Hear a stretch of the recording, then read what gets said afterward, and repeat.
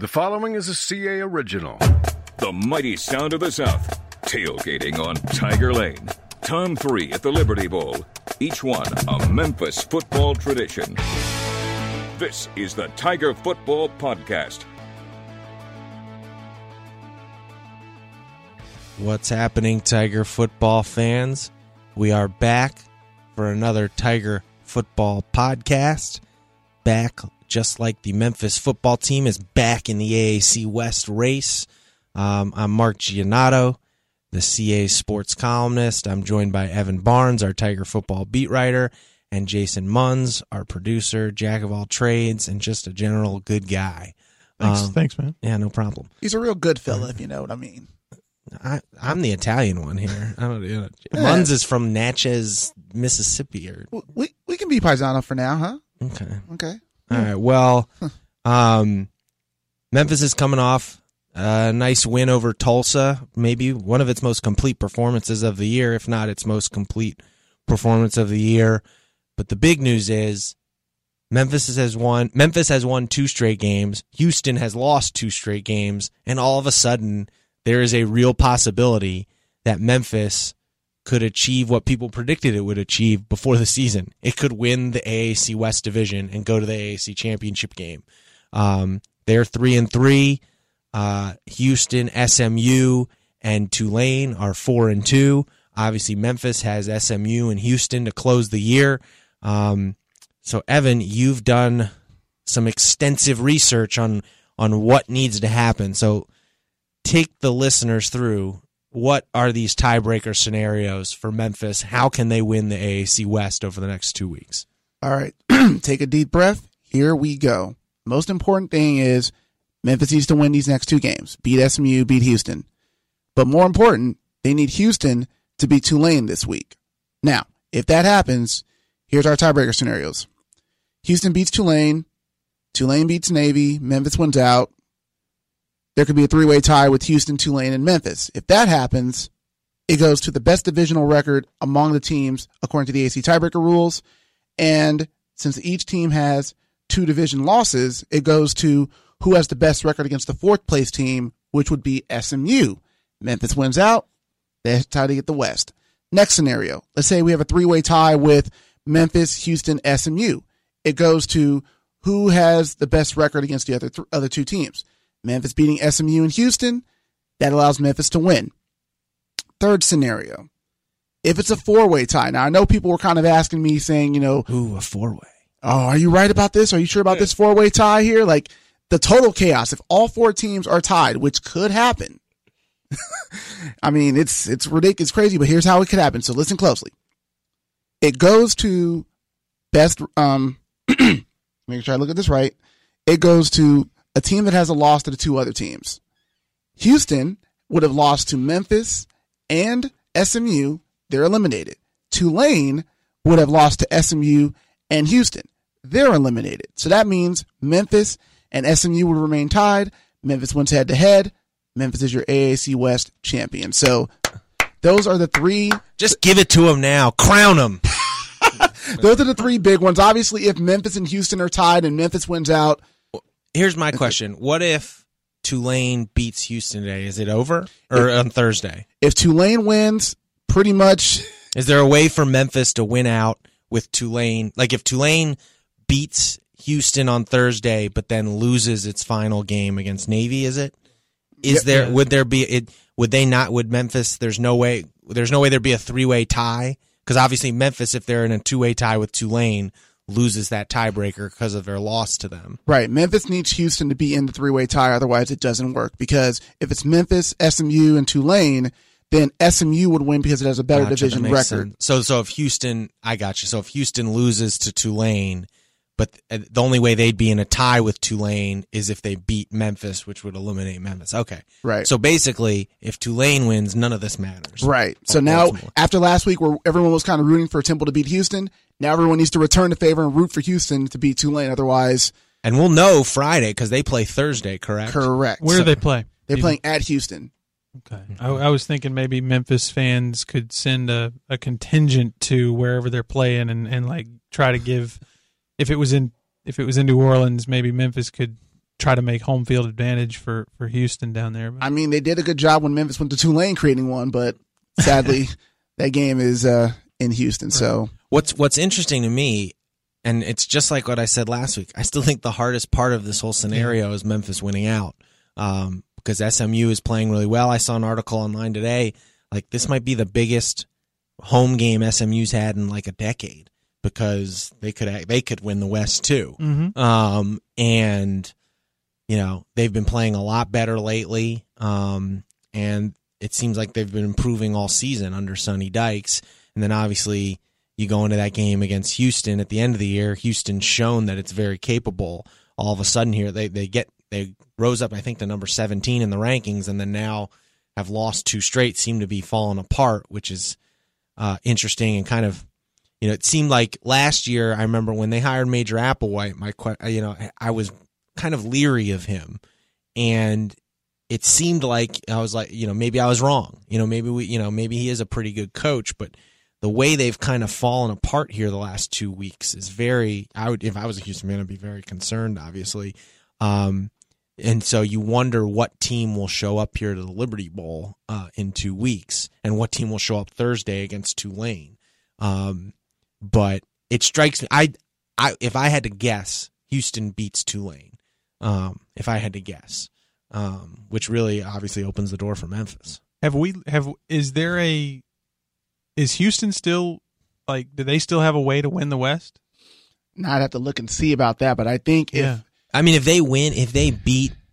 Memphis beats SMU and Houston wins his last 2, they would win. They would rise up, true. yeah, because okay. They're tied. So if Houston wins out, they're good. So basically, everyone needs to win out to control their destiny. Houston only loses a tiebreaker to SMU at this point, okay, because they still have to play Tulane and Memphis. So there's still some motivation for Houston to play well. Absolutely. Yeah. No, so it's fascinating that this, I mean, honestly, like, if we're being completely honest, it speaks to how poor the division is, for sure, to be quite honest, that Memphis still has a shot at this. But as we've been saying all along, if Memphis can close this out with 2 more wins and get to the championship game, the whole way we look at this season is totally different. What a story. It's like, you know, this a down year for Memphis football ends in potentially winning the whole dang thing, because you know, whether it's UCF or Cincinnati who they're facing, I mean, it's not like they wouldn't have no chance in that championship game. Right. If they won these next 2, it'd show me that they're a lot better. You know, they've gotten a lot better, and they'd have a fighter's chance even on the road and facing either of those teams. And we saw what they did against UCF. Yep. You know, a month ago or so. You know, they had UCF on the ropes like no one else has this season. I think if the chips fall Memphis's way the next 2 weeks, I think Memphis is the kind of team where you put them in a winner take all scenario, all bets are off. I mean, they're the kind of team where I just feel like all bets would be off. Like you can throw pretty much everything out the window. I mean, this is not a situation where if it was Memphis UCF or Memphis Cincinnati where you could just write Memphis off. I mean, you know, they're capable of doing big things. They just haven't necessarily put it all together yet. Here's the thing. Beating SMU, beating Houston would easily be Memphis's best wins year. And that's why I put it on Twitter. I said, I don't want to really hear about these tiebreaker scenarios that much until I see them beat SMU, because that would easily be their best win. I mean, right now, arguably their best win is ECU on the road all year. And that ECU is a, you know, team that might fire its coach, is like, you know, 2-7, 2-8 this year. And that's probably their best win of the year. And so they're going to have to prove some things. You know, that the Tulsa game this past week was encouraging in that the defense played much better, looked like a competent defense again. And the offense the past 2 games has looked like it's really found an identity of sorts, and Brady White has looked really comfortable.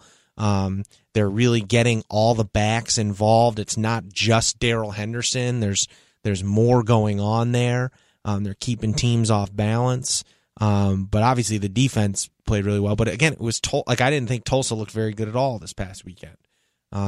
So I'm curious, Evan, what have you liked about what the team has done the past 2 weeks? I think you kind of hinted at it. The balance on offense. I think they've understood that they're not going to try to burn Darryl 30 times. They got Patrick Taylor. They're using him more. But what I like about how they're using him is they're spelling it around so that way guys can get chances with the ball. I like how they're spreading it around. Joey Magnifico has had a big catch against ECU, had a touchdown on that great play where everyone rolled right, and then Brady threw it back left to Magnifico, who was wide open. I thought that was a great play. So for me, what I like is it's becoming more balanced. DeMonte Coxey's starting to emerge more. So for me, I think what's key is something whatever happened after the bye, they figured out this is what they do. This is who they are. They don't need Brady to throw it around that much. Get the ball to the guys, play to his strengths, and then run the ball and do what Darrell Henderson and Patrick Taylor do best, grind teams out. So that's what I've been pretty impressed with offensively. When I think Brady is keeping defenses more honest, he's been better. He's while he didn't make the fatal mistakes previously, he's playing within himself, and he's made some good throws over the past couple weeks. I don't think he's ever going to be the guy who just uncorks at 50 yards, but he is a guy who he's keeping the defenses honest. But I think the Tulsa game, the big difference was the defense looked very good. And I don't know if that's just you can attribute that to the fact that they're playing against Tulsa, but the defensive line, they have 5 sacks? 5 sacks. They created some pressure up front. The DBs looked pretty good, but again, that was the Tulsa team that doesn't really throw the ball very well. Yeah. You're going to get challenged a lot more by SMU. What's their wide receiver's name? He's really good. James Prochet. He diced up Michigan when I saw them play at the beginning of the year. I think he's a Biletnikoff semifinalist, if I'm not mistaken. He's very good. Like last year, this team. What's interesting? Last year, this team, SMU came to Memphis, and they had Cortland Sutton, who became a first-round draft pick, Trey Quinn, who got drafted by the Redskins. He was Mr. Irrelevant, the last pick, but still a draft pick. And then Prochet was the third guy, and all of them were like on pace for 1,000 yards at the time. And Memphis's secondary played really well in that SMU game here in Memphis. They really, they got some stuff, but like really did an admirable job, and Memphis really kicked SMU's butt. And they're gonna. I think it's not quite the same weaponry this year, but Sonny Dykes has a very explosive offense, and it seems like SMU has really picked up on it over the last month or so. And like I said, this is a huge game for that program too. So it's going to be a fascinating game Friday night on national TV. I think so too. And if I was a fan, I would enjoy Friday night, get warm, get comfortable. I know it's cold outside, but enjoy this game because I think it'll be a fun one. Yeah, what it all boils down to though is we have to, us being the media and stuff, reporters, we have to find we have to map out all the scenarios, but we can't let people lose sight of the fact that without a win without a Houston win on Thursday, none of it matters. None of it matters. Houston has to win on Thursday and Memphis has to win on Friday, and then you move on. And then you go to almost like a championship game before playing game to the championship game. Yeah. So we'll see. I'm curious to see what this team does in this type of moment. I got a gut feeling they're going to step up. I do. I feel like, I don't know. I have a feeling that they're going to step up. I've been wrong like 19 times this year. When I've thought Memphis was going to zig, they've almost always zagged, but I don't know. I have a gut feeling that this is going to be an exciting 2 weeks. It's a lot better than it was 2 weeks ago. I know. Right. We came off the bye. We were like, so how bad is this going to get? Yeah. Yeah. I think we started talking about next year. Yeah, a little bit. I mean, it's hopefully let's see them pull it off. Like I said, they're going to have to play their best game of the year against SMU, and then they're going to have to play their best game of the year again against Houston, and then in order again to do this. Let's just get to the championship. We'll worry about the championship game once we get there. Yeah. And then it's a big week for the conference too because UCF plays Cincinnati on Saturday. Game day's in Orlando. Kirk Herbstreit's going to get like vegetables thrown at him by UCF fans. UCF, I think, is now number 11 in the college football playoff rankings. It's the highest a group of 5 team has ever been in these college football playoffs. I know it's only been a few years of this, but so things are starting to take shape. And Evan will be in Dallas for the game Friday night. He'll have all you need to know on commercialappeal.com. So, yeah, follow along with him. Till then, we'll be back next week to break it all down. Hopefully we'll be talking about this winner-take-all Black Friday game against Houston. Hopefully it's for a championship spot. Till then, I was Mark. I was joined by Evan and Jason. Thanks so much, and stay warm. A new episode of the Tiger Football Podcast posts each Tuesday during the regular season. You can also subscribe to the show for free on Apple Podcasts and Google Play. I'm Sean King. The Tiger Football Podcast is a production of the Commercial Appeal. I'm Kelly Testy, the president of the Law School Admission Council.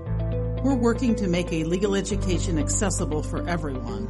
If you're thinking of applying to law school, the Law School Admission Council offers free LSAT prep tools, practice exams, and many other products and services to help you in your law school journey. Make a difference in the world. Visit www.discoverlaw.com today.